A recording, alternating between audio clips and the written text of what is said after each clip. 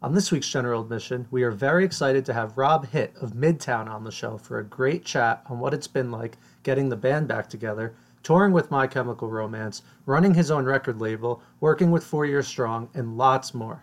Before that, we kick it off with a discussion on Slipknot's new album, The End So Far, and the Yeah Yeah Yeah's new album, Cool It Down.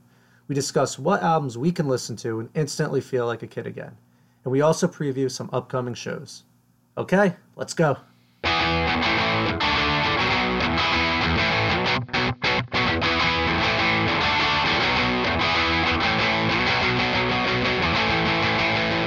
Hello. Hello, people. Hello, Brett. Big show today. Big show today. Yeah, got a lot to talk about. We got a fun interview to bring you later that we have not done yet, but sure it's going to go great. We got Rob Hitt of Midtown on the show today. Very exciting. Um, yeah, we're going to talk to him in an hour from recording this. So, jam-packed night for us, and we're gonna have a jam-packed episode for you. Very We're exciting. becoming what you hate, Well played. but we won't give it up because it's like a movie. All right, I'll stop now. Have you been listening to them this week? Oh yeah, Yeah, me too. I went down the rabbit hole. I was very happy, Yeah, and also partially sad that like they ended when they did. I'm sure maybe we'll talk about that with him a little bit, but yeah, because they ended on a high note. they did. That's the thing. That you read my mind with yeah, that. Yeah. I want to ask him about that because it's like cool, and then it's not at the same time. Like you get to have like a perfect discography, but also like you guys were doing great. What happened? They did put out, I mean, we're gonna get to all this in the interview, I hope, but they did put out an EP in like 2013. So they like that I missed. dipped their toe in the water, but then didn't commit. I don't know. We'll get to it. We'll get to it later with Rob. But yeah, I've been listening to a ton of Midtown, a ton of Slipknot. Been throwing it back a little, which we'll talk about later. Um, been kind of all over the place. I listened to Hot Mulligan this morning, fine again. Sometimes, even like with this podcast and us having new music to listen to, sometimes you just want to put on an album that you know and love. I completely agree. I had to drive 30 minutes the other day to my cousin's place, and it was a Saturday, and like the three of us were going out. So I was like in cheerful spirits, ready to drink some beers and whatever. And I was trying to think of an album to put on, and I put on Self-Titled by Blink, and I just like sang my ass off in the car for 30 minutes. And it was glorious. It's a good pregame album too. Yeah, it's not quite the party Blink album, but like no, because lyrically it thinking. seems kind of depressing at times, but like it's still like it goes hard and it's really fun to scream to. And it's one of those albums, at least for me and you, that like you're gonna know every word, every inflection, so you can like perform in the car, which is always so much fun. And that's right in that year wheelhouse, which I know we're going to get into in a little bit, unless you want to start with that. I guess we could start with it. Year. We could start with it. So I was talking to Brett earlier this week about albums that you can put on and they kind of just take you back to a place in time. And we're older now. We have responsibilities, we have jobs, we have bills, we have things to think about that can get a little tiring at times. But it's kind of an amazing thing that you can put on certain albums that were important to you at a certain time in life. And you could kind of like bottle that feeling up for a little bit of when you were maybe 13 years old, riding bikes and not really thinking about anything except like, what time are we going to the mall later or something like that. Or whose basement are we hanging out in tonight? Yeah, where we'll order Domino's and probably just like fight each other. Or play Madden for like 5 hours. Exactly. Miss those days. But it's kind of cool that we can take ourselves back to them. The album that sparked this thought for me was We Are Not Alone by Breaking Benjamin. They were like the first like for a long time in my life, they were my favorite band, if you were to ask me. And I really liked them. They weren't a band at the time that everyone knew or liked. Like I felt cool knowing them and all this stuff. And I just loved the shit out of this album. And I can put that on and I can feel like a kid riding bikes. And that's a really cool thing.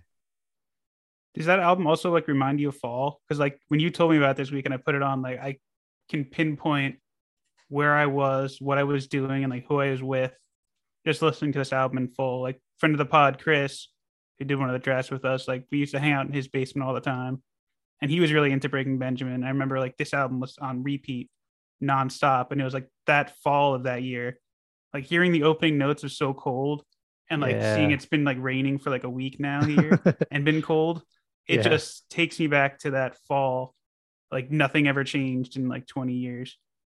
Yeah.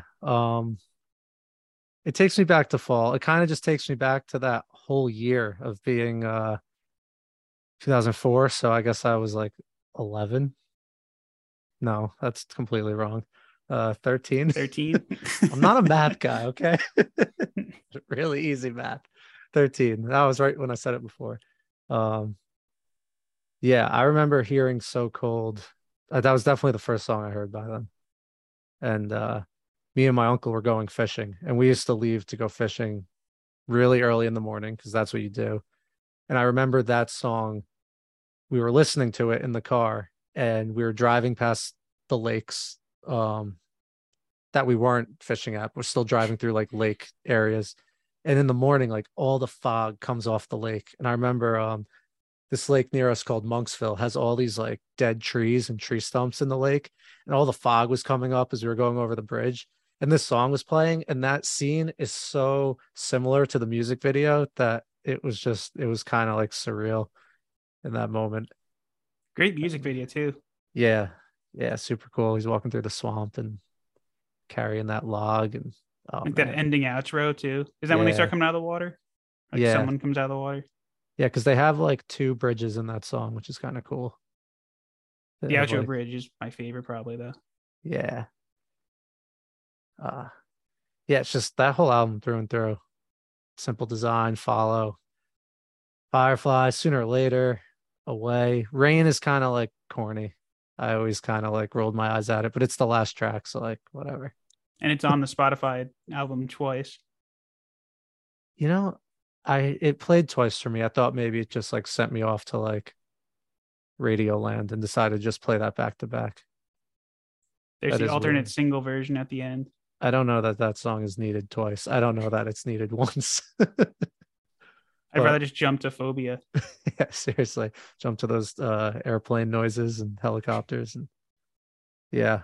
So I was just having a day on like I think it was just like a Tuesday morning driving to work or something. And this album was just it really took me back to feeling like a kid for a little bit, which was nice. And then speaking of that, Good Charlotte's The Young and the Hopeless turned 20 on October 1st, which was Saturday, which that made me feel old. But that's another one I can kind of pinpoint where I was at that point and just brings back a ton of memories because I think that's pretty much what launched like my strongest pop punk phase, or maybe the phase I've never left, I should say. I mean, obviously Yeah. it started with Anima, but that like Young and the Hopeless really pushed things over the edge for me. Like that album just has like so many hits on it. And they were everywhere when this was out. And I feel like everyone loved them too. And it was like a Yeah. rare thing that many people agree on a single band. So it was really nice to kind of go back and visit that one. It was a huge album. It was that all killer, no filler, and take off your pants and jacket that I remember having on my little like clear blue CD tower case. And I have those one are of the those too. three. Yeah. Those were the three at the top until I started getting enough where I was alphabetizing. But for a while, those three just lived at the top. Oh man. I used to play Tony Hawk and listen to this album. I would also play Tony Hawk and just listen to the Tony Hawk soundtrack, Yeah, I was gonna obviously, but I say. would also play video games and just listen to CDs like all the time. And this was heavy in rotation. I Is think that Bloody Valentine might be my favorite. on that album. Oh, it's so good. So good. Had a Bloody cool music Valentine and video too. what was the other one? I'm Wondering. blanking. If you want me to wait, I will wait for you. Story of Uh, My Old Street, Man. That was good. Lifestyles Rich and Famous, The Anthem, Riot Girl. was it Day That I Die? No.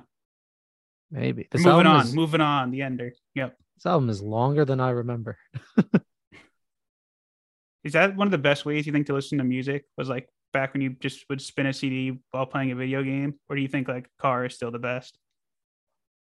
I mean, it's hard to compare to that place in life, but I still think car is the best. Yeah, it's a close second, but I wasn't singing my heart out in my room. I mean, a little bit, but not like you can in a car.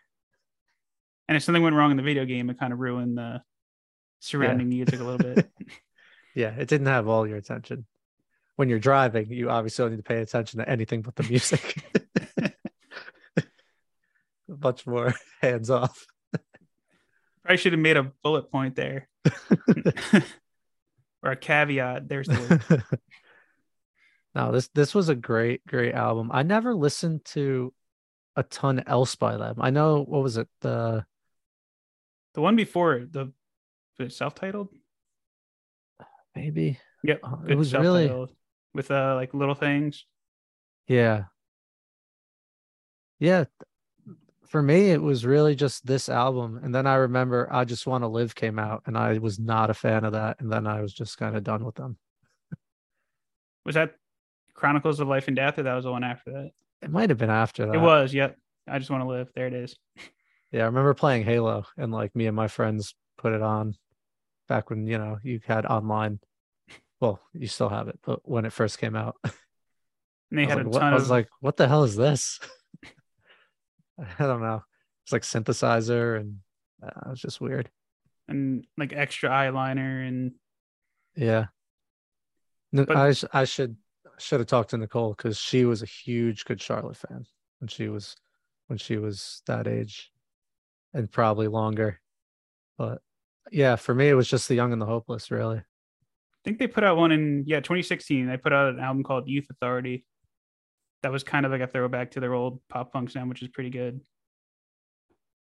Yeah, I definitely put it on. I don't really remember it though, enough to like talk about it. But yeah, Young and Hopeless. Now that album, I was 11. That is correct. Yeah. Yeah. That was 2002. And that's doing math with Nick and Brett. Not our strong suit. No, no. We're words guys, not numbers guys. We had a couple new albums this week. We had one big new album, and then we had another new album that Vinny told us about. So we can talk about both of these. Um, which one should we start with? Do you want to start with the Vinny recommendation first? Then we can kind of end on the Yeah, big one. yeah, yes. That's the name of the Yeah. band. So, friend of the pod, Vinny, texted me saying that we should check out this album by the Yeah Yeah Yeahs. Is it the Yeah Yeah Yeahs or just Yeah Yeah Yeahs? Because I think I it's want to get this just right. yes. Just, but I feel like you have to like say the by Yeah Yeah Yeahs.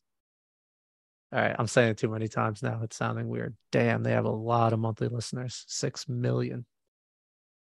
That's Yeah, people crazy. love them. So I've heard this name before, but I don't think I listened to them before this. But they sound like a band that I would have heard without knowing that I heard them. You remember Maps being like all over the place in like 2003, 2004? Like that video was like always on MTV, I feel like.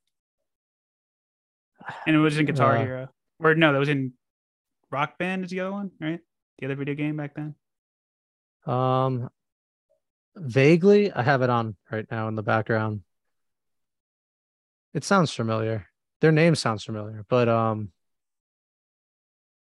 I I really liked this album actually. The first listen through, I wasn't sure.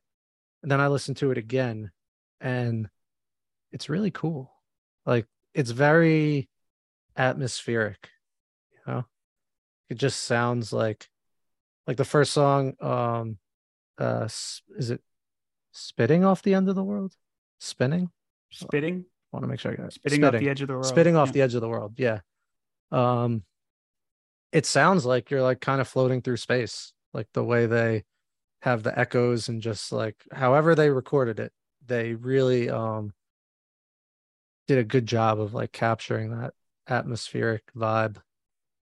Yeah, I wrote that one hit just right on a cold, rainy Monday yesterday. Oh It yeah. like nailed the atmosphere around me. I think Yeah. it's kind of what drew me into it, like a little deeper. Yeah. I listened at work first and then I listened again earlier tonight and I was listening on my headphones and I took my dog outside. Shout out Jasper. I took him outside and it was dark out and listening to that song outside in the dark makes it like I'd say 6.5 times better. It's a very specific number. That's what I'm sticking with. 6.5 times better.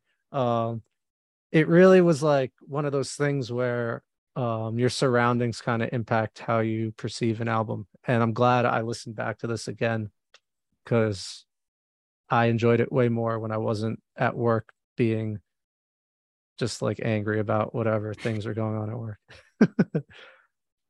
I'd be um, careful listening to music at work. I'm starting to realize I had like dislike albums I listened to at work, and then I listen to them like a week later, in like when I'm just sitting around or like driving around, and it hits yeah, completely different.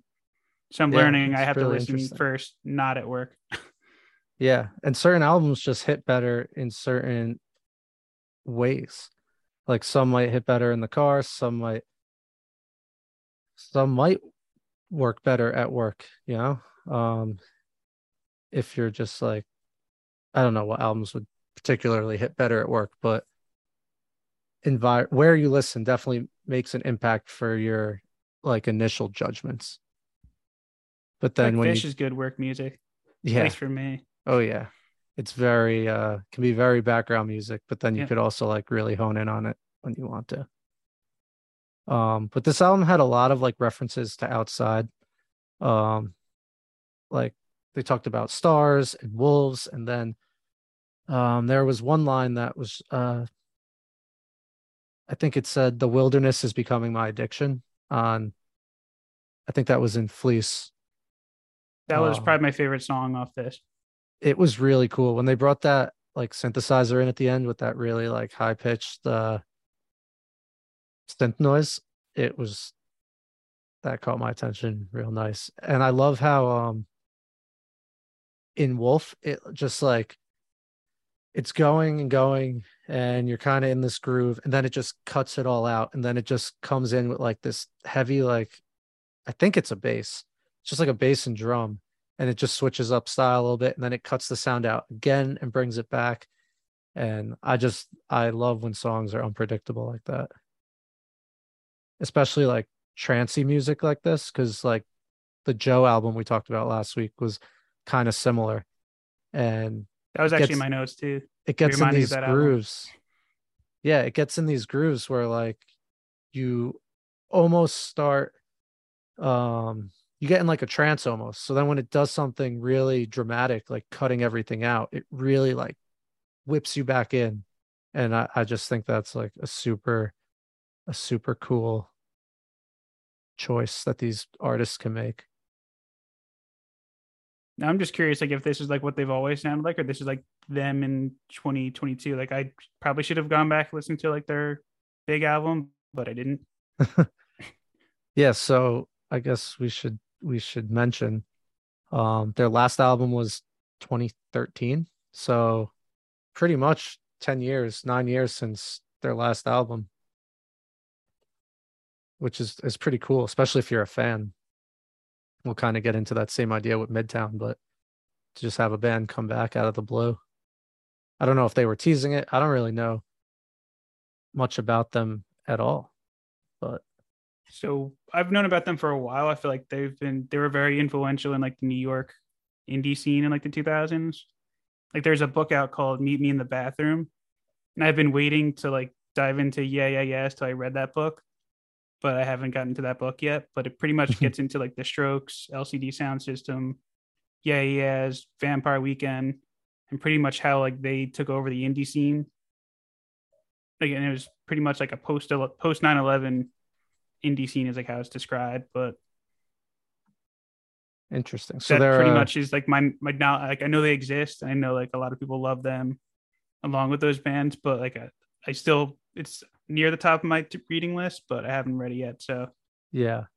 The whole I'm like that whole like indie side of things, like all the bands you just mentioned, are bands that like I want to be into, but I just haven't quite yeah, done it yet.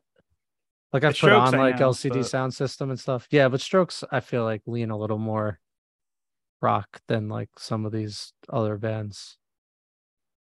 I think the But National are in there too, maybe yeah, Or I don't, Interpol. That's the other one. oh yeah, I definitely like cross paths of their set at a festival before, but I don't. They're another one. Like all these bands just make me think of like Alt Nation on Sirius. Yep, they're definitely on there all the time. It's definitely like a mood. Um, and I hate being out of the loop on music, but it's just it's something it's a genre I haven't like dove into. I remember when LCD Sound System announced all those shows in Brooklyn and everyone was like losing their mind, and I felt so left out. I wanted to be excited, but I'm like I don't know this band. I know like two of their songs, and And I then I like listened to both them those all day. songs. But yeah, yeah, we need to like just like pick in like an indie month and just like go crazy. Or if we ever do like our reading club, that should be our first book that we do. Yeah. We should be keeping a list because I feel like we say a book we're gonna read Yeah, every the Bad episode. Religion one is still on my list. This one now.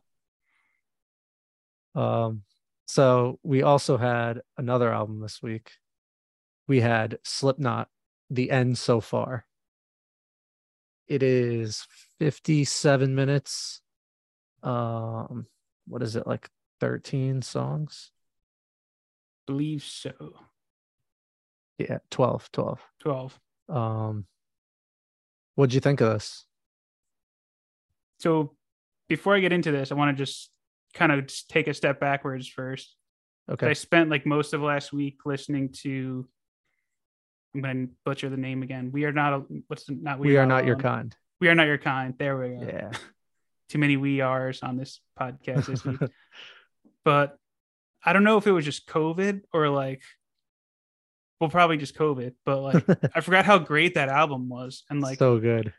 I was So listening to it. I good. was like, how can I forget how great this was? And like, I did some like digging too. And like, it was like critically acclaimed too. Like, there's so Yeah. many good reviews about like how great this, Unsainted is such a good yeah, song. that's an all Oh my timer for God. them. Yeah. But And like the that whole last song, album, Solway Firth. Solway Firth, yep. Oh my God. So good. And I don't know So good. why I don't remember that though. It has to be COVID brain, right? Definitely. Definitely.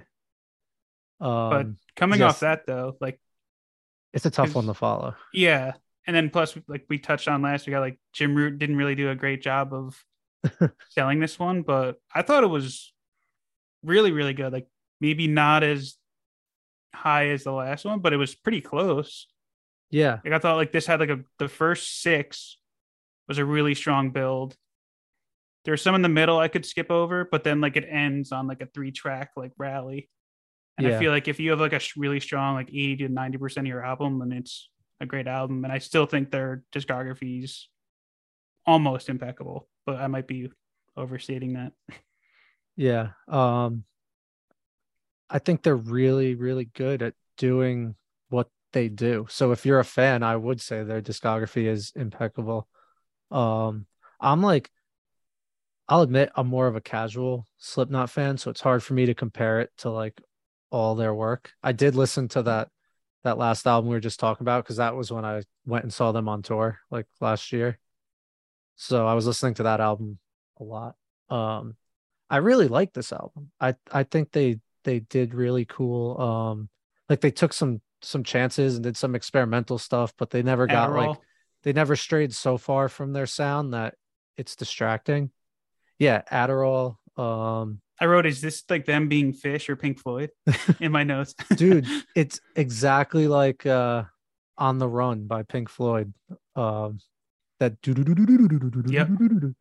it's just like slowed down a little bit. But I agree. I put that on because I had to check. I'm like, this sounds really familiar. But And they kicked the album off with that. So you're like, whoa, like what direction are they going in here? And then like the dying song kicks in. It's like, nope, it's still yep, Slipknot. yep. And like I love how they just do like that dissonant guitar on so many songs. The scratching too is so good. And there's a lot of interesting lyrics on this album too. Especially you mentioned the dying song. He had a line like put your hands into the water, let your mouth go sick and dry, which I just think is kind of cool. Like you're trying to clean your hands of something, meanwhile, like your body is craving water, but I don't know. You can interpret things however you want, but I like lyrics that make you think, and there were a lot on this album that did that. Not to say it was cheating, but we do have a share sheet that Nick and I have for these shows. And I did see some of Nick's notes on this album, and like it blew my mind on like the explanations for some of the songs. Like I'll let you touch on Yeah. those, but like it made me Um, go back and listen to them like even deeper than the first couple times I did. Like Hive Mind. so Corey Taylor did an interview with shit. Is it like Metal Hammer or something like that? Um, I forget the publication name. I'll double check.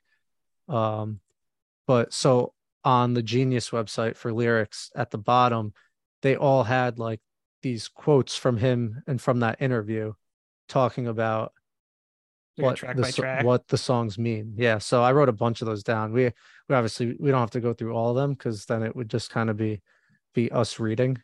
But it like the dying song had to do with death and empathy and humanity, and he was talking about pulling out of like social circles, and he said it's the musical equivalent of bashing your head against a fucking wall.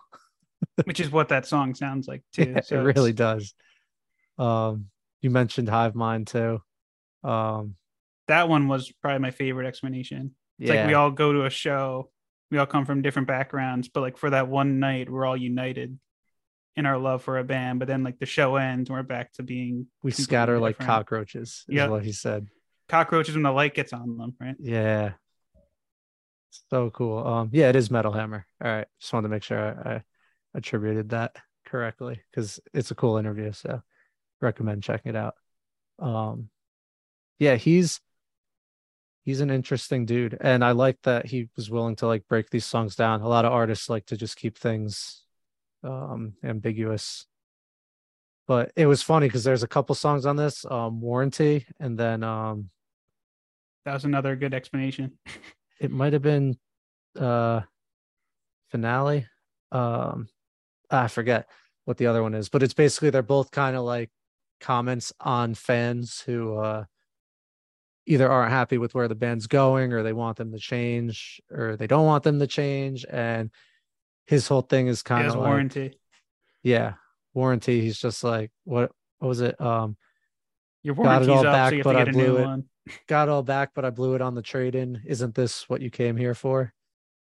It's just he's just I'm sure a band that big is gonna get lots of opinions. And I did dip into the Slipknot subreddit because I wanted to see what the fans think. And it's the internet, so I feel like the negativity tends to rise to the top a lot.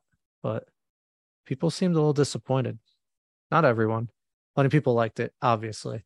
We like it, and I'm sure plenty of fans like it. But I was wondering, as a hardcore fan, does it feel like maybe it's missing like that bite, I that don't think so. extra little Just edge? I thought like before I got to H377, I might have thought it was missing that bite, but then like I put that song on and was, oh my God, like this is they still got it. Like if they want to go hard, they will. I mean, I get it, they're not gonna go back to where they were on the self title or Iowa, but Yeah. that was 20 years ago. You can't really expect them to still be putting out music like that. But they still can go hard when they want to, and I thought they did there. But I, even like in this later Slipknot, like I like when they're heavy, but they're not. like on songs like Vermilion or like Dead Memories, and like that's what they did with, I think it's Desade is how you Yeah. pronounce the song. Yeah. But like that was like, I like when they do that. Like obviously like he's singing, but the music behind him is still heavy. Yo, and the music behind him in that like echoes the vocals, which I thought was so Yes, cool. yes. He's like, I know I never had a chance. And then the guitar is like, "Dooka, dooka, dooka, dooka, dooka, dooka, dooka, dooka." It just ties together really, really good. It has a great solo in that song. Um, no, I think you make a good point. And that's the Slipknot I personally like is when Corey Taylor can actually like sing a melody at points because I just like contrast in music. So when they can go from the really intense verses to like a beautiful chorus, I just think it all makes it hit harder. And you I think mentioned H377. That intro is so good. It's like one of us knows who hates me, one of us loves it, and then he just screams, I know yeah, it's you. So that's when I good. knew we were in for something good there. Yeah. Yeah. And Desade, um, they got really like groovy with it. Like it had a really cool bass line and like just this almost like bluesy feel to it. But it still had that crunch to it too. It was like a subtle crunch, if you will. Yeah. Yeah. It said on that site, this isn't what Corey Taylor said, but Desade was a French nobleman who wanted to open free brothels due to the belief it would lower crime. However, he was deemed mentally unfit and was imprisoned. Interesting. Yeah. Yeah. I liked it. I wound up listening to this maybe like 3 or 4 times, I did too. and I think I'll go back to it even after this. Slipknot's up on my to see list, so this one's probably gonna be on my getting a lot of spins for a while, and hopefully they come through and I can finally cross them off my list soon. Yeah, I would seeing them made me a bigger fan of them because it was just it felt like an event or like theatric and everything more than just seeing a band play songs. And I was reading the AMA Corey Taylor did on Reddit, and he said they don't have plans to change their stage layout. So that's good for you and me because I liked it. But the stage layout was really cool. So I'm glad they're not changing it up. They have like multiple levels, and there's like these like big rotating fans on stage, and they all have their masks on, and then I forget the They still have jumpsuits, or is that like older Slipknot? no, they still have jumpsuits, and then who's on turntables? Sid Wilson, I think. I think it was Sid Wilson. There's so many members in that band. I don't know for sure. But this one guy, possibly Sid Wilson, had on like this cloak, and then behind the keyboard or turntables were these like treadmills. So it looked like they were like moonwalking in place and doing all this weird shit. So like even when certain members weren't doing anything with their instruments, they were wandering the stage and just like being creepy clowns. Like it it was really cool. Like I have a cousin and she's super into horror stuff. She is not even like a huge music fan, and I want her to come to a Slipknot show because I think she would just love the costumes and just the whole theatrical side of it. That's what I really want to see. And Yeah. I love how this album pretty much like kicked off this year's spooky season. Yes. Such a perfect time of year to drop this album. They They know they what they're must doing. yeah, okay. It's not a coincidence. I feel like they most of their that might be wrong, but I feel like a lot of their releases have come out in the fall Yeah. I would agree based off nothing. based on their costumes. Based off just thinking that sounds like it makes sense. Let's see. I'm gonna Give it a check my quick give it a quick hypothesis. check. How are you going to find exact release dates? These are the these All are right, the I was times where I have to make cuts in the podcast because Brett starts researching in silence for like 5 minutes. I got it though. So are we All right. counting late August? Sure. Okay, so we got Iowa came out in August 28th, 2001. All Hope Is Gone was August 26th, 2008. The Gray Chapter was October 21st, 2014. Ooh, very spooky. We Are Not Your Kind was August 9th. And The End So Far was September 30th. So I feel like that is a majority. The other two were spring releases, but I think what I said is true, so we don't have to edit it out. I would never edit out factually incorrect info. I would just leave it and part of the pod. Just figure it out. No, this is definitely the perfect time of year, and it was made sense. This album came out as I was watching. We don't have to get into this because it was very disturbing, but I was watching that Dahmer show on Netflix, so I just had watched it too. Murder and spookiness and all this crazy shit on the mind. And then this album comes out, and I'm like, all right, I guess I'm just like a serial killer this week because this is just way too much like aggression and scary stuff for me to carry around all day. So I'm gonna have to like. That's why I put on Hot Mulligan this morning. I'm like, I need to cheer myself up. Put on something happy. If there, at least there were no whale noises on the end so far. Oh my god. Yes, good thing. Although it would fit. It would fit on there. It would be a pretty cool ending. All right. Speaking of happier music, I think it's time we throw it to our interview with Rob and talk to him about Midtown and touring with MCR and his record label and all these fun things. And living well is the best revenge. That's right. We'll see everyone on the other side. Okay, we now welcome on a very, very special guest, Rob Hitt. He founded his own record label, I Surrender Records. He's managed bands over at Crush Music. And most famously, he is the drummer for pop punk NJ Legends Midtown. Rob, it is you we're waiting for. Thank you so much for coming on the show. It's awesome to have you. I see what you did there. How's it going? How's the tour going? How's the tour going? So it's funny, we're all using vacation days, right? Because we're like, this wasn't the plan. We didn't know this was going to happen in 2022, that we were apparently going to go and play big arenas with My Chemical Romance and do Riot Fest and Furnace Fest. So it's funny, last Wednesday, we played, it was like, 8:15 set time, American Airlines Arena, Dallas, Texas, 20,000 people, play a set, get off stage at 10, on the flight the next morning at 10 a.m., get home that night, go to sleep, wake up, go into the office the next day.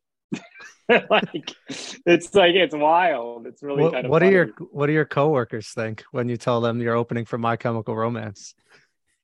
It's a great question. I think I don't go around the office saying, hey, everyone, I just played in front of 20,000 people. How you doing with that? You don't wear the concert tour shirts to work the next day? You don't throw the drumsticks around? Yeah, right. I don't even know what they think of it. So no, a few people know and they think it's pretty cool. Either they don't really care, or they're just kind of hiding it, or that, maybe we're just punk kids and they just don't get it. I'm not Harry Styles or Cardi B, You're playing close to, these arenas are pretty huge. That's gotta be a trip. Cause you guys are, as a punk band, I imagine you were playing more club venues for most of your career. So are these stages some of the more bigger ones that you're now jumping into? Yeah. So a common question that, you get over the years is what's your favorite kind of show to play? And I always say you can't, it's almost like your children, or if you have children, or the silly saying, you have your children, you can't pick one, but you can pick two. My favorite from history, by far, hands down, the best things to play are either specifically small club headline show sold out, and I'm very specific when I say arena, because in 2001, we were really lucky and really fortunate to get to open up for Blink 182 on about 8 to 10 Oh, shows, yeah. and those were in arenas. In fact, I think some of those were actually the same arenas we're playing now, with my chem 20 years later, which is completely wild and makes no full sense circle. In terms of life. But and that's how like I was able to have the perception, even though it was only like a few shows, a handful, still was just something special about it. But like when I say arena, I mean like amphitheater, no, small club, different, better.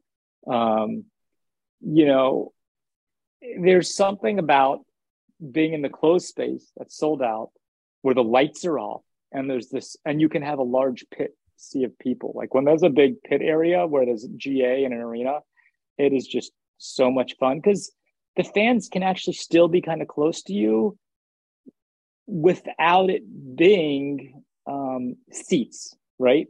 So you kind of get the best of both worlds.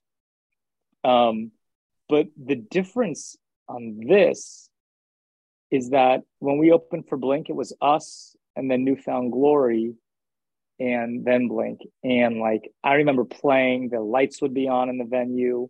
We wouldn't be able to use any lights. Now we're direct support.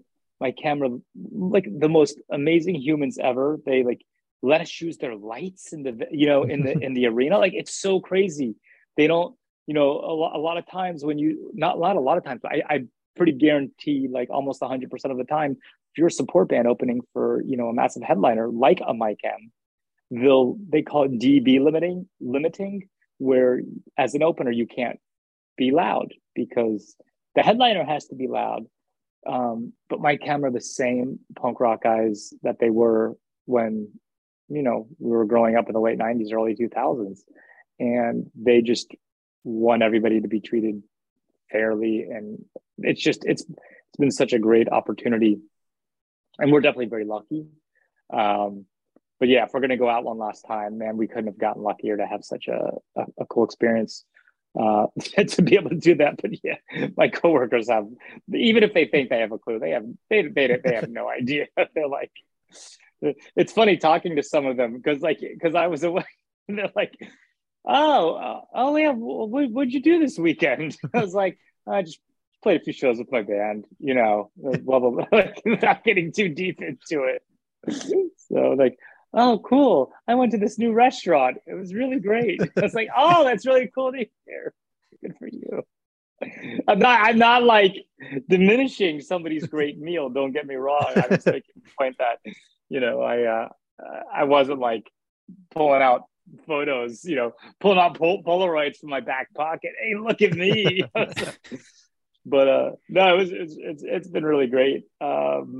It's been fun because we've been flying to a bunch of the shows because they're so far from each other. First of all, like tour buses are super expensive. Like, I don't even know if you're aware, but like it's actually cheaper to fly, remarkably cheaper than to get a bus. But like, even that being said, we were in Florida last Sunday. We played a show Saturday, and then we had 2 days off between Florida and Texas. And we start turning on the news, and there's this Hurricane Ian, or whatever the name was. And like in Southern Florida, I know they're more used to it than obviously we are up on the East Coast, Northeast. But every station was just like, this thing's going to be bad. When's it coming? And we were just so lucky. Our flight out was Wednesday, and the hurricane hit on Wednesday. Our flight out was Monday, and the hurricane hit on Wednesday. So it's almost one of those things where you have this experience and now you're like, is it all in jeopardy because of this stupid hurricane? So yeah. Just it's wild being out there and remembering all these little things that can happen, like when you're actually on tour and you're in the thick of it, and it's not just the show. If you're in Colorado in the winter, you don't know if you're going to make it to your next show because they can just have a road can just close. Yeah, like especially out there, Wyoming, Colorado, Utah, they just closed. You guys had to deal with the pandemic for these shows too, right? Like, were you announced before the show got? Because I know the show's been postponed. At least I was at Prudential. I know that show was postponed twice. It was close to 3 years before it happened. So did you think you were getting back together, and then all of a sudden you had to wait a couple years to do it? totally opposite, actually. I Huh. don't know if my chem ever had support yet when they first announced the shows and put them on sale. I don't think they did. No, Clearly, definitely not the first time. Yeah. yes. So what happened was is Tyler in our band, he'd always hit up me and Heath because we both still live in the Northeast. Gabe lives out in LA.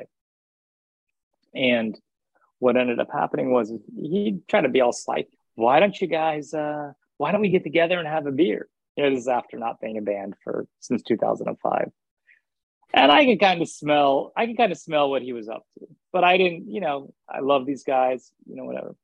And then he's like, hey, why don't you come over to my house for a barbecue? Rob, I have a drum kit in my attic, like, and then a text like the next month would be like, hey, like, why don't we just jam sometime? Wouldn't that be fun, So finally he kept pushing and kept doing the hints. And I believe it was March, I'm going to say March 10th, maybe March 3rd of 2020.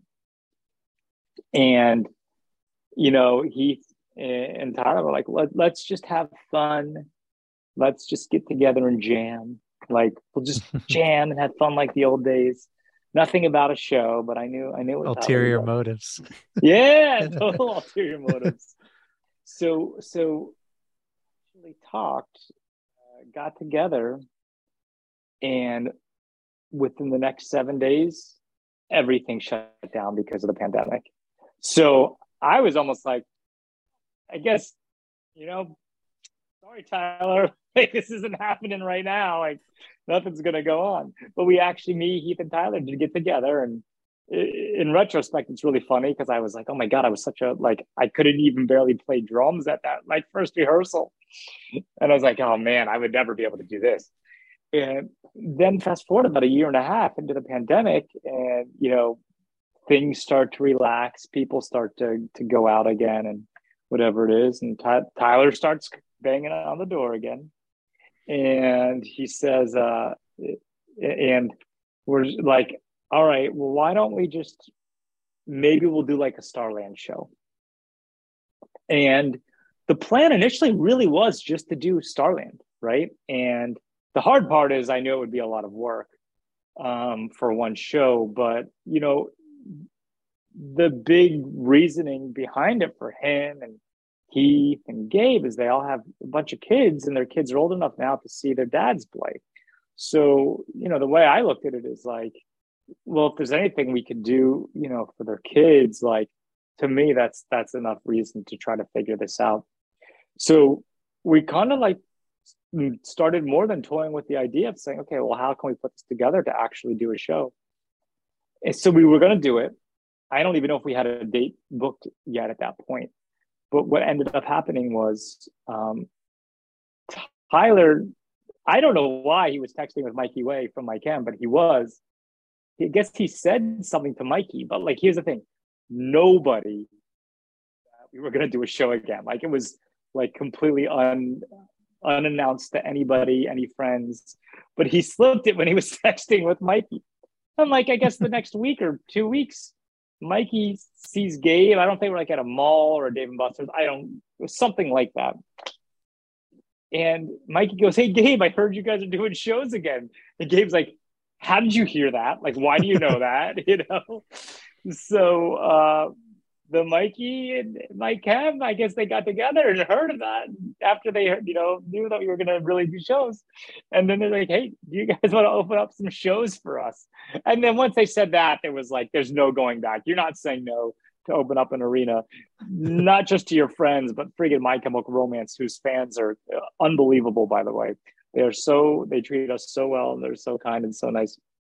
But that's actually how this whole thing happened. And then once I think a few promoters heard about us doing the headline shows, and my chem, Furnace Fest reached out, and then Riot Fest reached out. So it was a total blast to be able to add all these extra shows on. And we're going back in a few weeks to we're playing Garden Grove, California, at the Garden Grove Amphitheater in Orange County. There's a few tickets left.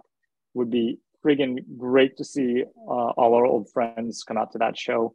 And then a few days later, we're playing the Forum with Mike Hem. So it's going to be a blast. And then we have our headline shows still in December in New Jersey. We got 2 in New Jersey sold out at Starland, and there's still some tickets left for our Long Island show on the 9th and our Worcester show December 10th. Now, did you say that you stopped playing drums in 2005? So like you pretty much had to like kind of teach yourself all over again, like before this? Yeah, listen, I haven't played drums other than we did 2 shows and like a small little warm-up show in 2014. So I hadn't played drums in 7 years until those shows when I did a little rehearsal. But then for these shows, I hadn't played drums in 8 years. So really, I hadn't played since 2005 for the most part. I wasn't like playing in between. Yeah. So my friend Gunnar, he used to play in a band, The Exit, from when we were all very young. Incredible drummer. When I was managing bands, Gunnar was the drummer in this band named Big Data that I managed. So I was friendly with Gunnar, and I told him what was happening, and I'm like, hey, do you know where I could rehearse? He's like, well, I have a spot. You want to throw me a few bucks a month? We got a drum kit there. You can come in like once or twice a week and hop on the drums. So starting February 1st, about once a week, sometimes once every other week, I would go in and play drums just by myself. And then starting in about April, about every other week on average, I would get together with Heath and Tyler in Jersey City, ironically, and not purposely done, but just out of asking people around, in the same rehearsal spot. In 2022, we rehearsed in the same place we rehearsed at in 2004 and 2005. So we were the first people ever in this rehearsal spot in 04 and 05. So it's just like, it's been a really weird trip that, so 20 years can pass almost. And, you're kind of like back where you started. So it's been pretty wild. So you guys started up in New Brunswick, right? You were at Rutgers, I believe. Yep. So yeah, so you played basement shows there? So we were all in local bands as kids. Gabe was in a band Humble Beginnings. Tyler and Heath were in a band called Nowhere Fast. I was in a little band called The Royalties. But our bands would always play shows together. So what ended up happening is we had all met. We all it's pretty simple. It's just like, it's hard being in a band, especially when you're young. People have school, they have jobs, but really more than that, people have priorities. For some, it's a girlfriend. For some, it's, school. Some, it's work. And for us, so then getting those people to practice, it's always difficult, or getting your bandmates to care, it's difficult. But with Heath, Tyler, and Gabe, like, we were all on the same page that we really wanted to try to make something out of a band and give it 100% when we could. So right after we kind of got together, I was going to Rutgers, Tyler was going to Rutgers, Gabe was going to Rutgers. We actually all lived together in a house. And there was even shows in our basement. I think Thursday played our basement. Raina Maria played our basement. We'd go see Thursday at a million other basements in New Brunswick. So it was this little, really great scene that you could be like self-sufficient, which was really fun to see. Never got to see the Bouncing Souls in a basement in New Brunswick, but that was one of the things when I was in high school I always wanted to do. But in my mind, they were the kings of the basement shows before it became super, super common. But yeah, it was a moment of time. It seems like those relationships have like stayed over the years. Like, you guys are opening for Mike Hem. Thursday was there too. It's like, what do you think it is about New Jersey, like, that it kind of just like boiled up that scene in the 2000s? Yeah, I mean, obviously there's population density, but that's a boring answer. No, but for real, I think about the ages a lot of us were, especially when that happened in New Jersey and New York. Other than matinees, it was 21 plus. It was bars. So what ended up happening is people had to start putting on their own shows, and it almost became a thing where people would know, okay, well, we don't have to settle for a venue. We can do the shows ourselves. And there was no barrier to entry, right? So people started doing shows at firehouses, basements, and we were able to really just cultivate the scene. And it wasn't just hardcore bands playing together. A show would have a ska band, a hardcore band, a punk band. And I think that was, part of what really made things connect.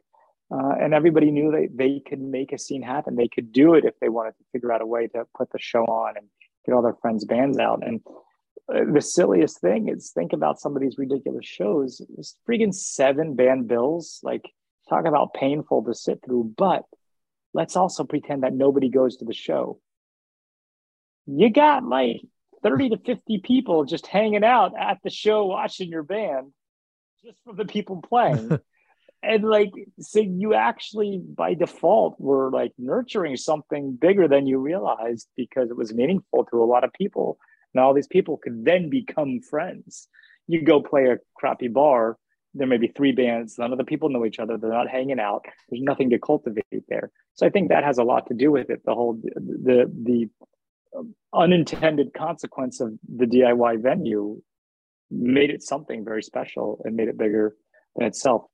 The more irony of the New Jersey thing with My Chemical Romance tour. So I'm sound checking, and then behind me, I look over, because we strike in front of My Chem, so they don't have to move their drums out when they play. We're doing sound check. I see this guy behind me. He's like, "Hi," introduce myself. I'm Rob, and he's like, it says his name, and he's like, "Oh, I'm My Chem's drum tech." I go, "Oh, how do you know? How do you know the guys? How do you meet them?" He goes, "Oh, I'm Tucker from Thursday's drum tech. That's how I met them." It's like it couldn't be more Jersey than that. Pretty great. That's awesome. I love how they took out all these guys who took them out in the beginning, and just the sense of family that we talked about earlier. Yeah. You're talking about the early days of the band, and something I really like about Midtown is how Gabe, Tyler, and Heath all sing. They all share like vocal responsibilities. I was wondering, how early on as a band did that like realization happen? Because it's hard enough to find one guy who can sing. Yeah. So you're just practicing, and you're like, oh crap, like no, we're all good at this. No, it was we consciously wanted to do something different from day one, and Gabe was in a position with his previous band where they actually wouldn't let him sing, and he wanted to sing. Oh wow. Tyler was the singer of his previous band, and Heath he's a great singer. He's got an incredible voice. He's great with harmonies. So the idea was, when we had this opportunity, well, like, why does it just have to be one person, And the really funny irony of the whole thing, with the dynamic back and forth of different people singing and the freedoms and liberty, was you would think only if you wrote the song you would be singing it. No Place Feels Like Home, Tyler sings, No Place Feels Like Home is a song on our first album. Tyler sings it, but I think Gabe wrote the lyrics and maybe Heath wrote the music. So like it's a really fun dynamic. And then we had this whole like text thread the other day, and we have this song called "We Bring Us Down" that Heath actually sings, and we're gonna reissue some vinyl, so we had to go through all the credits. Heath sings it, so Gabe was like assured in the credits that Heath wrote the song, but Heath's like, "No, Gabe, you actually wrote the song. I'm just singing it." And we have all these songs that go back and forth, where the beauty of it was we ended up doing a lot of things because of whose voice we felt was best for the song, not some funny way of like, "Oh, I wrote this, I have to do it." And that made it fun to be able to like have the organic ability to just the other singers in the band to do their thing. So yeah, it's been cool. It's a neat way to have a band, and especially now. I don't know if we'll do anything in the future, show wise or music wise, but all the pressure is off. So I think whatever we've been doing, we'd probably continue to have the same kind of fun with the songwriting. Oh, that's super cool. And you could see the fun you guys are having on stage. And Oh yeah, it's so fun as a fan, just because, you feed off the energy from both ends. You mentioned did you go to? Were you at? You were at the show in Jersey. Yeah, I was at the Prudential show on was it that? Yeah, Thursday night, Wednesday night? that was our first show with Mike Hem, so we were actually a little more. I think we did okay, but we were a little more apprehensive and nervous than I think the other shows. I think you definitely loosened up by the end. Like, I mean, I don't know, but it seemed like as you guys played more, you started having more fun with it, and yeah, it looked like fun. Yeah. Gabe told a story at that show that I have to ask about because it's just been killing me. You mentioned songwriting, and I know where this is going. He may have mentioned that I think maybe it was Tyler wrote "When You Were Young" by the Killers. I wonder if it's ever going to come back to us from the Killers themselves. No, we absolutely had nothing to do with that song. And no, it was no lie. Tell me you wrote it. I would call them jokes more than lies. That's called on-stage banter. Okay. That is straight up on-stage banter. Oh man, I convinced myself. Like I said, man, Tyler would be driving a nice car right now if he did write those lyrics. But we were like, man, you can't, like, these kids. You go into an arena, as much as like we had a little bit of marginal success in our careers. Nobody, like 99.9% of the people in the arena aren't familiar with Midtown, but moreover, they're not there to see Midtown. So we were like, well, we should probably do a song that like at least people can enjoy, that they might know. So we were trying to figure out songs, and that seemed to, like, that era of songs seemed to hit a sweet spot between the parents that might be at the show, the younger people that might be at the show. Because it's like, I mean, Miley Cyrus is great, but it's kind of corny for Midtown to do a Miley Cyrus song. You know what I mean? We could do The Outfield. We could do Your Love, but then would the young people really enjoy it? So Gabe's like, hey, why don't we try this song? And it was funny because I didn't know really how I felt about that song at first, and now I'm having a blast playing it. It's real fun for me. So I'm actually really glad we're doing it. But yeah, I guess you have to play a song first sometimes to know if you're into it. Yeah. So Tyler did write it. Got it. That's what I said. Yeah. Tyler did write Direction. I think he wrote Direction. So now, like, being back on stage, like, do you kind of feel like you're glad you kind of ended up where you are now, or like, is there some regrets that the band hasn't been together this whole time? I'm just kind of curious, like, what it's like to get back on stage and what kind of feelings are going through Brett, your head. Regrets are worthless, man. Regrets. They are. I know. That's why I figured I'd ask you. Because you never know how people are going to answer that, you know? I agree with you, though, no. for the record. Okay, good. No, I'll tell you how I feel about it. Oh, shit. After, like, these shows, because it's been such a blast, before you have to, like, get in the... Like, I was in the office today. I was in the office. I get in the office at 8:45. I leave at 5. I get to the rehearsal spot. I play drums for 2 hours. I come home, eat quick, and I'm doing this interview. And all I can think the whole time after those shows and this whole experience is like, fuck, man.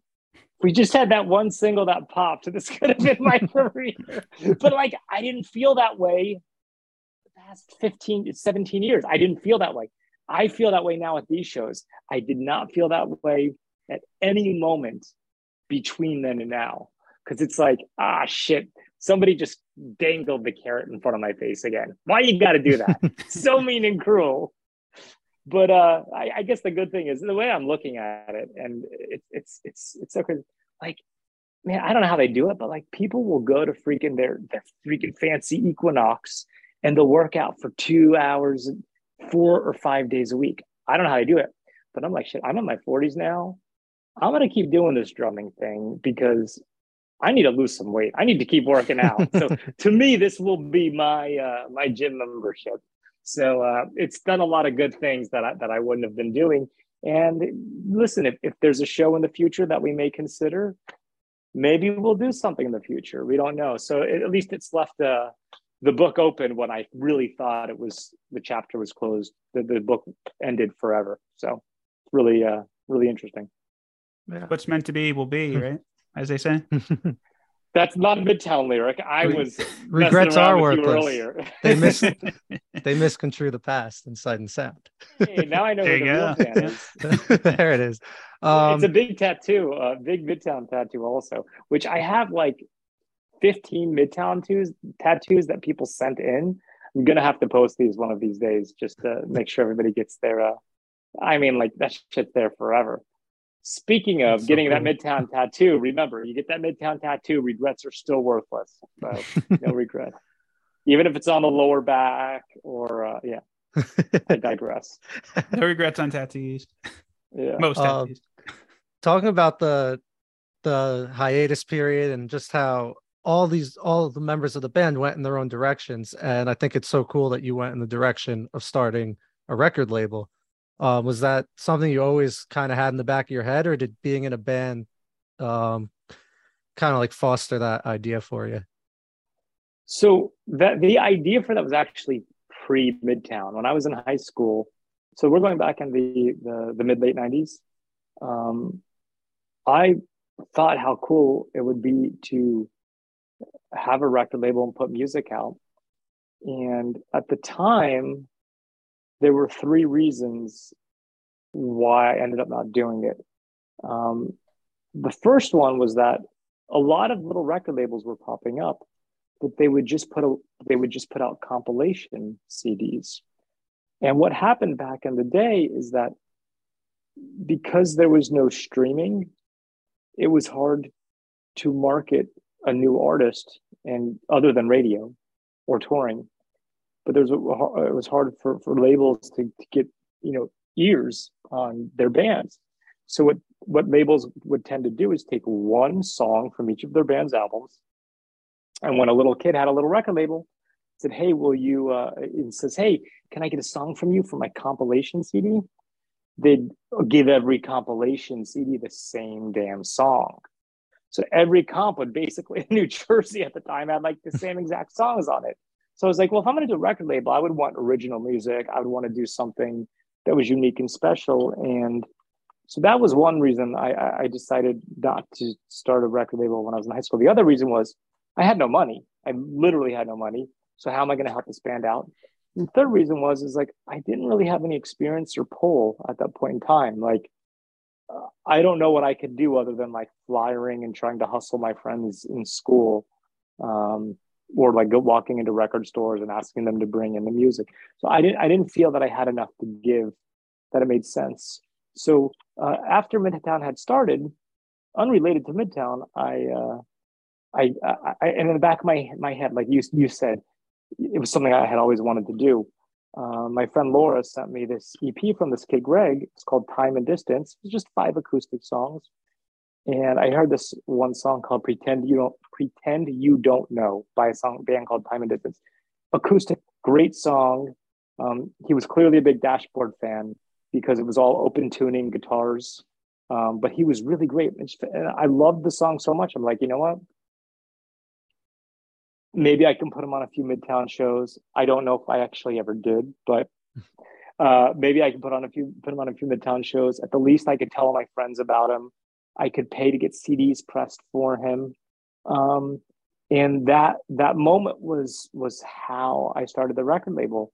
So I got it. So that must have been early 03, maybe late 02. I incorporated the record label in March of 03, and it was off to the races since then. And we're about to put out our 40th release. Wow! Congrats. This year. Yeah, thank you. Yes, it's been a little wild ride. And speaking of your record label, so some of my best friends I've ever met in my life, we've connected through 4 Years Strong. And like Oh, some of really? my best college nights have been to the soundtrack of Rise or Die Trying. Oh, So I feel that's the like, one. yep. So I feel like I have to ask you like how you came across them and what it's been like to work with them because I've always wondered like why they're not bigger than they are, because like that's how much my friends and I love them. But at least it's still like they're like our special band still. But just kind of curious the background of them. Yeah, I mean, why they're not bigger is just opinions, which I could give you them probably. But no, I think it was 2006 or 2007. Midtown had broken up by that point in time. And I didn't know what I was going to do with my life. So it was '06 probably. I didn't know where my life was going to go. Midtown broke up in '05. But what I would do is I would work every day on the label, and I'd sit around the kitchen table, and I just had a bunch of interns that were really excited to help out and add friends on MySpace, help me package up envelopes and send them out to record stores, radio stations, magazines, because '06 was still not, it was maybe some MP3 downloads, but it was not popular. It was still hard because it still took forever to download a song. You download the song, but you'd think it was Midtown, but it would say Millencolin. But like that's how downloading was back then. Yep. So but because I had the address on the CDs that I had out, and because we had a website, what ended up happening was we'd get demos all the time. So we got the 4 Year Strong demo, and we just loved it. I mean, I honestly, I don't even know if it had Rise or Die Trying on it at that point. I think it might have been, I'm sure that, yeah. So I think they had like 3 songs. I'm trying to remember what they were. And I think that's the initial thing they sent it. And then we just like, from there, it was just like, oh, this Freedom rules. And I think it was either through, I don't know if it was through 4 Year or through Valencia. We met these guys, Nick and Matt, and we had 4 Year Strong go down to Philly, record with these guys, spent some time on it, and that's where Rise or Die Trying ended up coming out of. And then once that came out, it was just like, listen, when I first went to see 4 Year Strong, it was to maybe between 5 and 8 people at this place called the Cooler in the meatpacking district of New York. Like nobody was there. 5 to 8 people when we saw 4 Year. But like, man, you like watching them in 5 to 8 people, it was like, wow, this band's special. They're going to be something special. And, I think, why aren't they bigger? We could all make up opinions. You never know why. There's always like lightning in a bottle somewhere, somehow, Right. where ours gets. But I will say this. I think one of the things, so I Surrender did Rise or Die Trying. And then we did Explains It All, Oh, which was right. a cover CD. The 90s covers. Yeah, the 90s covers. But after that, they were no longer on my record label. Their contract was a 2-album deal. So then they had asked, hey, will you manage us? They asked me if I would manage them. So then we wrote Enemy of the World. We recorded it. I may be wrong about this. No, I take it back. We did Enemy of the World with them. And you could feel at that point they had a lot of momentum and things were going well. And then we did the next album, which was In Some Way, Shape, or Form. And I think two big things happened, because that should have been the album where they popped. They were on a major label. If you've listened to it, they did what a lot of bands, including Midtown, did on their third albums. They kind of went a different direction, maybe a little darker. Maybe they thought, hey, yeah, the Foo Fighters are like the king of cool for that genre, so maybe they go in that direction, or whatever decisions a band makes. They have great songs on that album, by the way. Don't get me wrong. Yeah. Stuck in the Middle is like that actually is one of my all-time favorite For Your Strong songs, and it's on that album. And Just Drive is also Just Drive is a great one. It's a great song. But here's the kicker. Okay, so whatever with the genre of it, maybe that has something to do with it, maybe it didn't. Universal, they were on Universal Motown Records. Universal folded. We finished the album and we no longer had a label. And the way it worked under Universal Music Group is one of the other labels has to pick up the album or it just never gets released. They were in fucking purgatory. So then Universal Republic says, okay, you know what? We'll just pick up the album and we'll put it out. They put it out, did zero marketing for it, put zero push in other than testing it at rock radio. 2 weeks later, after the album comes out, was Monty or Avery Littman, who, they've run Republic forever. They're like insanely successful, but all of their success is driven off radio and data. That's how they determine their hits and figure it out. And if something doesn't work, they're not going to spend their time on it because that's not the business they're in. But we were by default, we didn't sign to that label, but we were by default put on that label. So it was Monty or Avery gives me a call and says, hey, listen, it's really not coming back at Research on Radio, even though that's not really who 4 Year was anyways. And, we're letting the band go. And they own the masters. And the album had only been out for 2 weeks. So they never got their fair shot on that album to have a push. So I think, why isn't 4 Year Strong bigger overall? I can't tell you. But I think, they had a lot of momentum coming off Enemy of the World going into that album. And it was a few stars that just didn't align. See, there's your 4 Year Strong interview. I don't know. Love that was 4 Year, awesome. though. That was so much great information there. I don't think people know that stuff because they want to talk about Midtown or something else. So that's good. You got some good info there. So when you interview 4 Year, and they have every right to be frustrated about that. So they've come back strong, though, no pun intended. But it seems like they got back to their roots, and they've the last couple albums they put out have been phenomenal, and it seems like they're really comfortable with who they are, and the music's benefiting from that. Yeah, and they've figured out a lot of things too, career-wise. It's funny because they definitely have a career playing music, but in some ways, I totally love it because I can completely relate to where they're at right now with Midtown doing these shows again. Because I remember Joe, the bass player, he's got a business where at one point he was building these super cool glass coffee machines that had beakers that did all these cool little things, and he's great at woodworking. And I think he owns now he got this warehouse that's in Worcester, Mass, or somewhere near that. I don't know if they fix bicycles, but it's also a coffee shop and also maybe a barber shop or rehearsal studio. I don't know, but he does that, and that's his job. But he's also got 4 Year, and Jake, the drummer, is he builds houses, and there's all kinds of construction, like really cool woodwork. And then Alan writes songs for artists, produces, and he has sells Christmas trees. He sells Christmas trees in the winter, and Dan is an engineer, a producer, and he also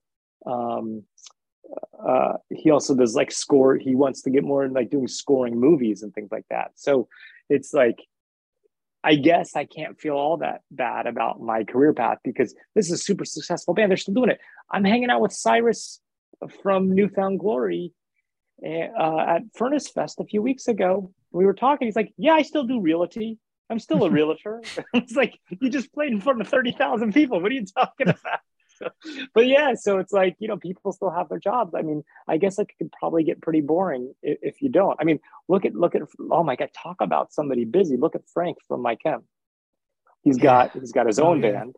He's got My Chem, and now Ellis Dunes. It's I hope he can sleep at some point in the next few years because it doesn't seem like he's going to get much. Yeah, he's a busy guy. And it's crazy how you mentioned like a lot of these bands like still work some form of a day job one way or another. It seems like unless you're like a My Chem or a Blink-182 or a Foo Fighters, I don't know if it's just not enough, or maybe these guys are they're just ambitious and they want to do as much as they can. Yeah. And you know what else I think, especially because of the pandemic, if you've been a band for that long, say 15 to 25 years, there's going to be bouts of just like nothing going on for a time period.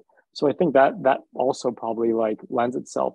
And, when you've been a band that long, even if it's, it goes up, but then it stays marginal, or not marginal, but goes up, but does some sort of plateau, it's going to like, maybe, you have these conversations with people that are in successful bands and they're just like, bro, it may not last forever. So you may want to just have a figure something out just in case for later.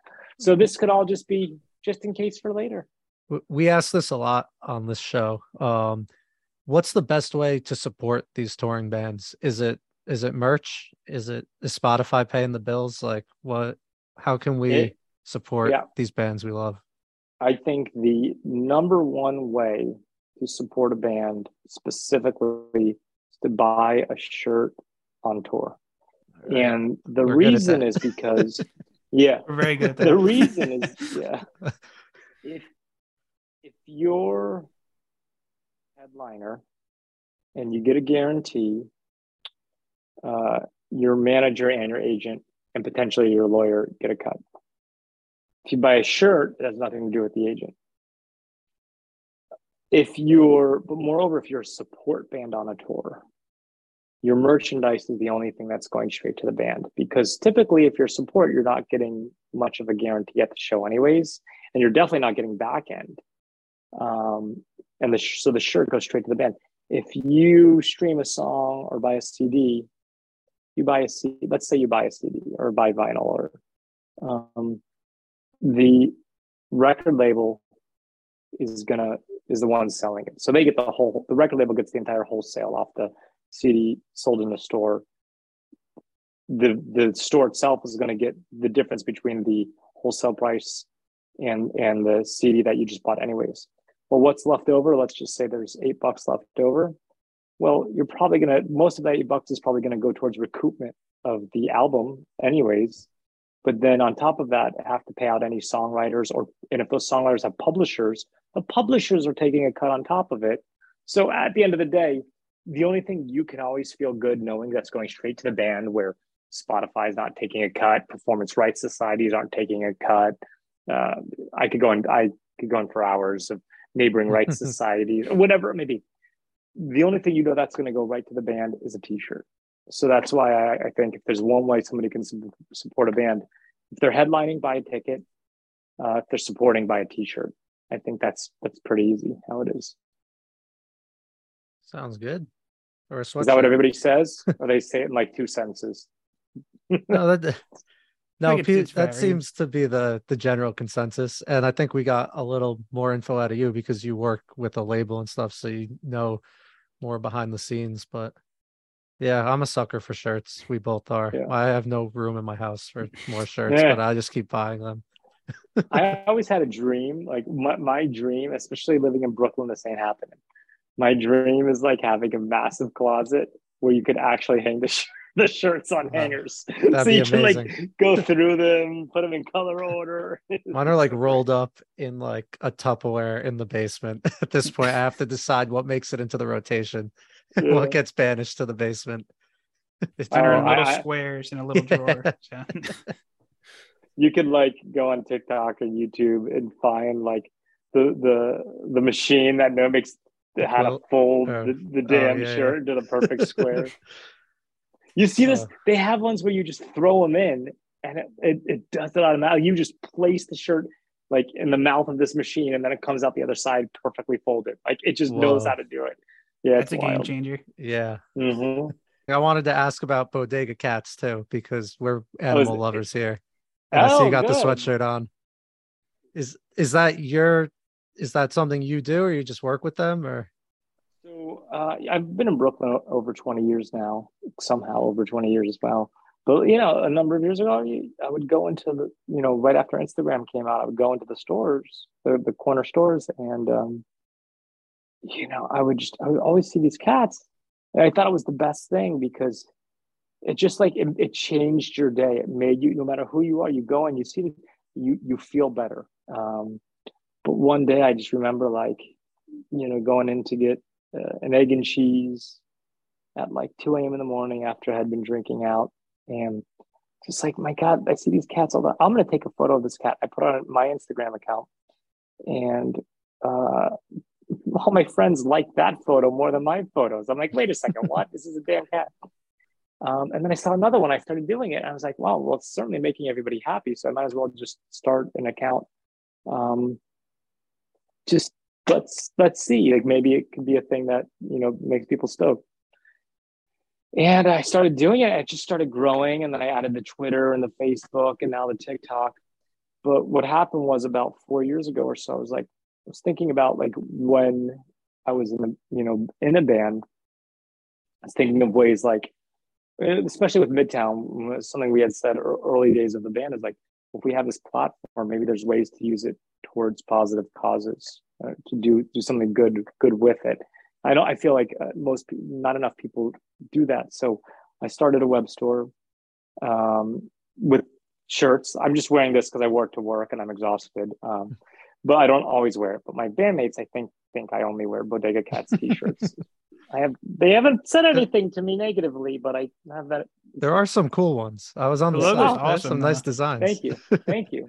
So I have a story about that too that goes back to Midtown, which is even crazier. But so I'm able to donate a bunch of the money from the web store to animal rescue organizations, more specifically local cat TNR organizations. TNR stands for Trap, Neuter, Return. And the beauty of it is now they won't be reproducing. So there won't be this outbreak of animals. And these people work hard and they get calls all day and night from people that, oh, there's a cat in my backyard, not realizing these are people's these aren't these people's jobs. They're not getting paid for it. So one of the things I want to do is not help them with money, which I've done, but also like if there's a way I can help, there's 1.1 million followers on Twitter, 430,000 on Instagram, et cetera, et cetera. So like if I can help amplify their messaging to bring more awareness to what they're doing or to help get them more followers, that's something I also try to use the platform to. So it started out as something just very like to make people happy, which it certainly still does, and it evolved into something where I want to try to use the platform for something bigger and greater than I initially thought it would be, to potentially help the community out in some way. Now, I barely have time to sleep at the moment, but in theory, I'd like to even see if there's other ways that I can even help, whether it's because a lot of the bodegas are in low-income communities. So if there's a way that I can extend this just from the animal rescue world even further in, that's something if I could find somebody to work with, somebody that has great ideas, I'm all ears to try to figure out how I can help with that too. And I think a lot of that comes from growing up in the punk rock community, and you wanted to be in a band, but you didn't want to just be a rock star. You wanted to it was really, like you said, it was about those basement shows. It was about the scene. It was about doing it yourself. It was about the community and the camaraderie of it all. And I think those ideas have lent it to me in life, giving me my, ideals and visions and beliefs and my morals and grounding, or it's helped me extend it in other ways. But you were asking about some of the Bodega Cats merch designs. So I met this guy through a friend who does these incredible designs, and I asked him if he could help out with Bodega Cats. Well, when we found out that we were going to do these Midtown shows and announce the My Chem shows, we had to do it. I only had a 2-week turnaround when I found out everything. So I reached out to the designer for the Bodega Cat shirts, and he freaked out because he didn't know I was in Midtown, and apparently he was a big fan. Are you kidding me? So he's coming out to the show in Jersey. So it's a really funny small world where it really does come full circle. That's amazing. Yeah. That must have been a trip for that guy. Be careful asking me a Right. question because I'll give you like an hour answer. So California shows next week. Yeah, you should come out. I wish. Yeah. I'm still trying. I'm hoping to go to one of the Starland shows. One of our favorite venues. Yeah, Starland it's a blast. It's been there forever, and there's just like there are still so many. I feel like every damn show is almost sold out. It's like every band goes. Yeah, you guys added that second date real fast. Yeah, that sold out in a couple of minutes. We didn't even know if we would sell out one show. We were really unsure, and that made it all that much more like, all right, this is going to be a good time. It's gonna be a blast. You're playing. I think that'll be one of the coolest shows we ever have because I don't know if we've ever headlined ever 2,000 kids and sold it out ever, and we have 2 shows in a row with 2,000 people sold out. So like I can't even fathom. Yeah. I can't even contemplate it at this point. And they're there for you, not like the My Chem shows where it might be hit or miss in the audience. These people are there for you. It's if anything, the My Chem shows are almost like a tease for you guys compared to how these solo shows are going to go. It's all awesome in different ways. It really is. I'm glad that it all worked out. I couldn't be more happy about it, except for having to go back into the office the next day when they asked how my weekend was. You know what I'm going to do? I'm going to tell them what I ate that was on the writer. I had, what'd you do this weekend? I had some peanut butter jelly, chips and salsa. What did you do this weekend? That's a good call. If we were to have openers, who do you think they should be? Ooh, that's a great question. You know, I flipped it. Yeah. I flipped it. What do you think makes sense in the Northeast for Midtown? Who would make sense for us to have the support? Man, I gotcha. You're all Armor for Sleep. Thursday would be awesome too, but that they might. Well, so the thing about Thursday is actually on some of these, like we'll play a date with Mike Cam and they'll like have played the night before. Like in the Forum in LA, I think they play Sunday and we play Monday. Yeah, that's what happened in Jersey too. Yeah. We're 4 years strong.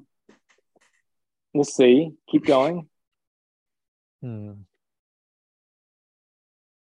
Valencia? No, but that would be awesome. Would be cool. They're a little busy right now. But I love Avalanche. the Armor idea. Is there any other bands like very similar to I Am the Avalanche you think would be cool? The Movie Life? Do you think like fans would be stoked? That's a good one. Thing? Oh, yeah. Interesting. Okay. I definitely think so. Idea. Yeah. Okay. I think there might be some subtle hints here. To be determined. No subtle hints. It's interesting. All the bands that you said are bands that we absolutely love. So so it's interesting. It's good to know that you like the bands that we like too. Yeah, that's how we get to so many bands too. So it's great. Interesting. Yeah. So connect the dots. You like this band, then you like this one, and you like this one. Yeah. It's like how if you want to just forward us some tickets, like feel free. You can book the opener for you. Here, yeah. You can find them at they're yours, but you go to SeatGeek.com. Oh no. That's gonna be fun though. We'll find a way there. Cool, man. Well, it's great meeting y'all. Yeah, thanks, Rob. Thanks for coming on. Best of luck with the upcoming shows, and hopefully we'll see you there. StubHub.com. Oh, they're the enemy. Cool. We'll be looking. I know, right? That might be Axis if it's Starland, but whatever. Yeah. It's probably all owned by the same person. But yeah, right. Thank you so much for your time. We really appreciate it. This was a lot of fun. Yeah. Well, Brett, Nick, it was great meeting both of you, and have a good rest of your night. And I hope I get to meet you soon. Thanks. You too. Thanks, Rob. Appreciate it. Later. Bye, y'all. And we're back. Thank you to Rob for coming on the show. We totally did that interview already. No, it's in 20 minutes, but we're recording the back half now. So thank you to Rob still. This is our future selves from the past. Our pre-thank you. Yes. We have some news this week. Nothing too crazy. There's a new Paramore song. This Is Why. Funky. I enjoyed it. It reminded me of that Cake song, Short Skirt and Long Jacket. I could see that. Right? Yeah. Yeah, just had that like driving bass line. With like the little riff going over it. Yeah. Yeah, it was cool. I want I feel like I wanted her voice to like get a little grittier for a little bit because she was kind of singing like that, like falsetto the whole time. I wanted that like that Haley Williams like yell. Did I you don't not know. listen to After Laughter, No, well, wait. No, I the didn't. album before this one? No, I thought Okay. I listened to no, I listened to self-titled, the 2013 one. I So misread like Spotify. Because I was like, what did their last album do? It because was it's just like like that's where this. her singing style was. Yep. Only it Yeah, was here it really is. poppy but good, but she sang like this for most of it. Okay, that's fine then. If that's the direction they're in. I didn't listen to that album. And when I tried to do my homework really quickly, I misread Spotify. So But yeah, you got that's time cool. though. She doesn't sing like that anymore. That's fine. She doesn't have This to. this new album's not coming out till February, so you got time to go back to that one before reviewing the new one. Okay. Okay, nice. Yeah, I never it's never like too deep into Paramore. I just listened to like Riot when I was in high school. That was kind of it. And Who that wasn't the listening to one Riot in high school? exactly. And the one with the couch, like here and there when Yep. Nicole would put it on. The Emergency. Yeah. Yeah. Okay. I remember this. But yeah, I didn't really stick with them too far, so I'm not up to date on Haley Williams' singing style. I'm a big Haley fan, so that's why I know that. Nice. Yeah, I'll check out After Laughter. I'll get up to speed by November. It's very like 80s poppy After Yeah. Laughter. It's very different, but it's still like it's catchy in a way that it's good, if that makes sense. I feel like that 80s like style is making a huge comeback right now. Cause Youngblood did it. That Joe album was like it. The Yeah Yeah Yeahs album we just talked about gave me like 80s vibes at times. People just want to dance. Yep. Tame So Impala did it with their last like two albums, The Slow Rush and Currents was very like bass driven dance music. So bring it on. I I'll think get Haley might have been my ahead of her sword. time in 2017. Yeah. Yeah, that's cool. Yeah, I enjoyed the song. I just in my head I was expecting like Pop punky. yeah, which is now I know. Now I've been learned by Brett. Thank you. But if there was ever a time for them to go back to that sound, it would be this year. I know, right? And then we'd say it's inauthentic. Nobody can win. I refuse to be happy. No, I'm glad they're coming back. I'm excited to see what they do now that we talked about it. But I should just listen to After Laughter because it sounds like I can see what they do for a first time by just listening to that album. This one, that kind of like the guitar reemerged. For So this that could song be a or sign of for things on this song, on the new song. nice. That's cool. You said she's dating a guitarist? I believe so. We double That's check that cool. though. Maybe we'll get some love songs. Might to each other on stage. Yeah, And then Taylor York, the guitarist. Yep. maybe they'll break up and we'll get like a rumors thing and they'll make like an amazing album. It still makes me sad that she's not with Chad anymore from Newfound because they were together for a long time. Oh wow. I I did not know that. I've just been I don't know, not up to date on my Haley Williams Paramore news. On the pop punk gossip scene. Yeah, I guess not. But yeah, I'll check it out. See See what the last album was like and see what this new one is going to be like. I'm sure they're going to give us more singles that you will listen to because it's the 5-year rule. It is, yeah. Okay, cool. Good to know. Qualifies under that, so Yeah. We have a show this weekend. we do. It's a good thing you're wearing a hoodie because you might need to wear like another one over that for it. It's going to be cold. This might be the coldest concert I've ever been to PNC Arts Center in October. It's going to be like below 50, I think. Yeah. The low that night is 40. So yeah. Well, we have an extra ticket if anyone out there wants to come. now that we've talked it up so much. There was a part of me that looked at the low on Saturday, was like, I wonder if we could flip these. Hey, I've been pretty busy lately, so as Larry David once said, there is no better feeling than canceling plans. But I've been listening to them a lot. Yeah. Like part of me, there's a part of me that hates the cold so much. It's like, I'd rather get the money back and be home where it's warm. We have really good seats. Then we have really good seats, and it's two bands that we really love. So there's that too. Yeah. Well, we'll talk. we can see. Tune in next week to see if we win or not. Yes. Or did Brett stay home to watch the Mets break his heart again? Well, you can either freeze your ass off or have your heart broken. I'd probably rather freeze my ass off at this point. Well, your heart might still get broken. The Mets are still going to play. Yeah. No, they're not going to not play because Gaslight's playing. That would be cool if that's why they couldn't play that night, though. They're going to the show. I heard I've been reading up on Gaslight and how this tour is going.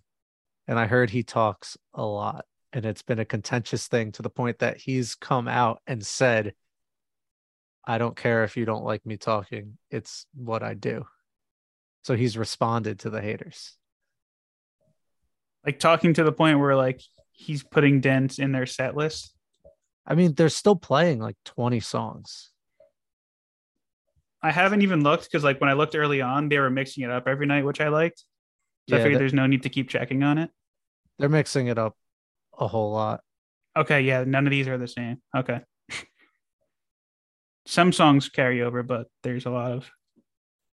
It's gonna be hit or miss for me. I know like Handwritten and the 59 sound very well. And then American Slang I don't know as well. Get Hurt I don't know as well.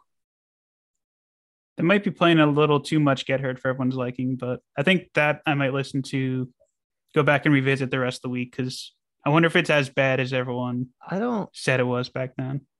I don't think it's so bad. Like I made a playlist and none of these songs sound out of place among the other songs. So I remember that tour, like they'd play some of these songs and would just completely kill the vibe of like 59 sound and Handwritten songs. But like Stay Vicious is a good one. Stay Vicious 1,000 Years is good. Stay Vicious has a great like riff. But Get Hurt is slow. Yeah, Underneath the Ground is kind of slower. I think Have Mercy is too, right? I think so. Halloween definitely is. Depends which version. There's a couple versions of Halloween. But even, I don't know, even Halloween like picks up and like has cool guitar parts. Like, and it's October. True. They'll definitely play Halloween. So I can't give them shit for playing that. No. I don't know. There's something about their music live that just feels good. Like, even if I don't know these songs inside and out, there's just, I don't know, something about this band. They just have like just a good feel to them. I don't really know how to describe. Put on a great show, so it will be fun. And Jeff Rosenstock puts on an incredible show too. I'm glad he's opening. Yeah, so I have to re-up on Jeff Rosenstock. Got to listen to No Sleep. The album came out to 2020. No Sleep. Yeah. No Dream. No Dream. That's it. No Dream. No Be There. 2020. Okay. That was one of my favorite albums of that year. All right. Yeah, I'll listen to that. Scran is phenomenal. I might just look up his set list so I can, because he's another one who I know I would really like if I just listened to him, but I just never listened to him a whole lot. But I I know have he's Andy like, to credit for me getting really into him. yeah, I know. I was hoping he would join us, but he just got married. He just went on honeymoon. Probably he's like, I Understandable. don't want to go freeze my ass off at PNC. Completely understandable. Yeah.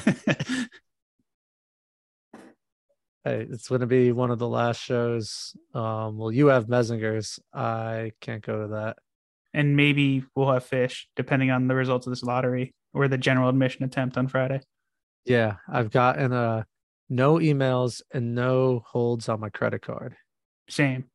So I'm like kind of hoping I don't get tickets because I put in for all 4 nights. And if I actually get all 4, that's a lot of money to get charged to my card. Yeah. I don't I like don't- max out your credit card. I got caught up in the moment. And there is a chance you could get like seats in like the Sky Bridge or some bullshit. Like that would be Oh man. really sad because those you'll probably just lose money on. No one will buy those. People will buy them, but I don't know if you're You're not gonna make a big breaking even. profit though. Right. It might be close. We'll see. But like if you happen to get like floor seats for New Year's Eve, you could pay for all other 3 shows easily. That's pretty impressive. Yeah. So we'll see what happens. We'll have to fill everyone in next week. Otherwise, we're attempting Friday morning. Yes, I believe so. I'll have to confirm, but I would think so. Usually it's Friday. Sometimes it's no. Friday sounds good. I think it's Friday. For when tickets go on sale for general admission.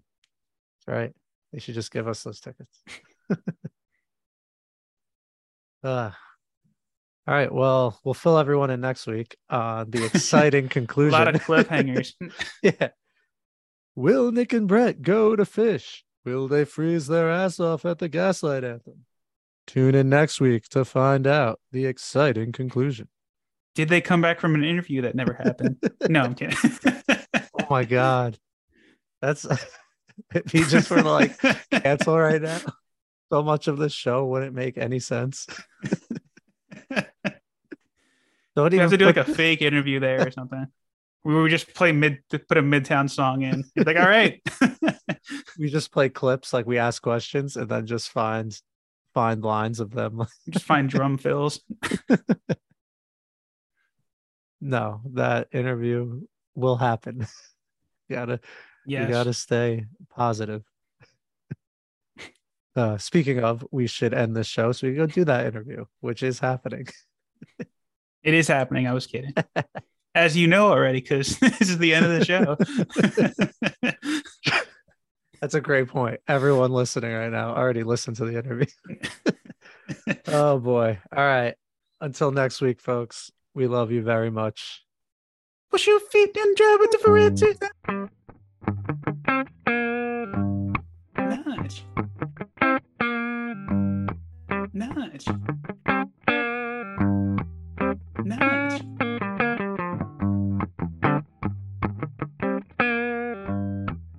Nice. Nice. Nice.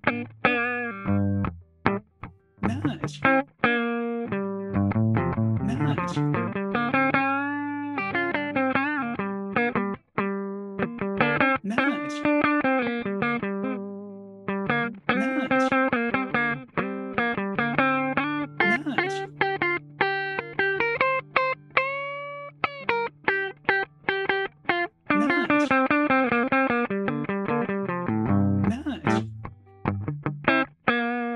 Nice. Nice.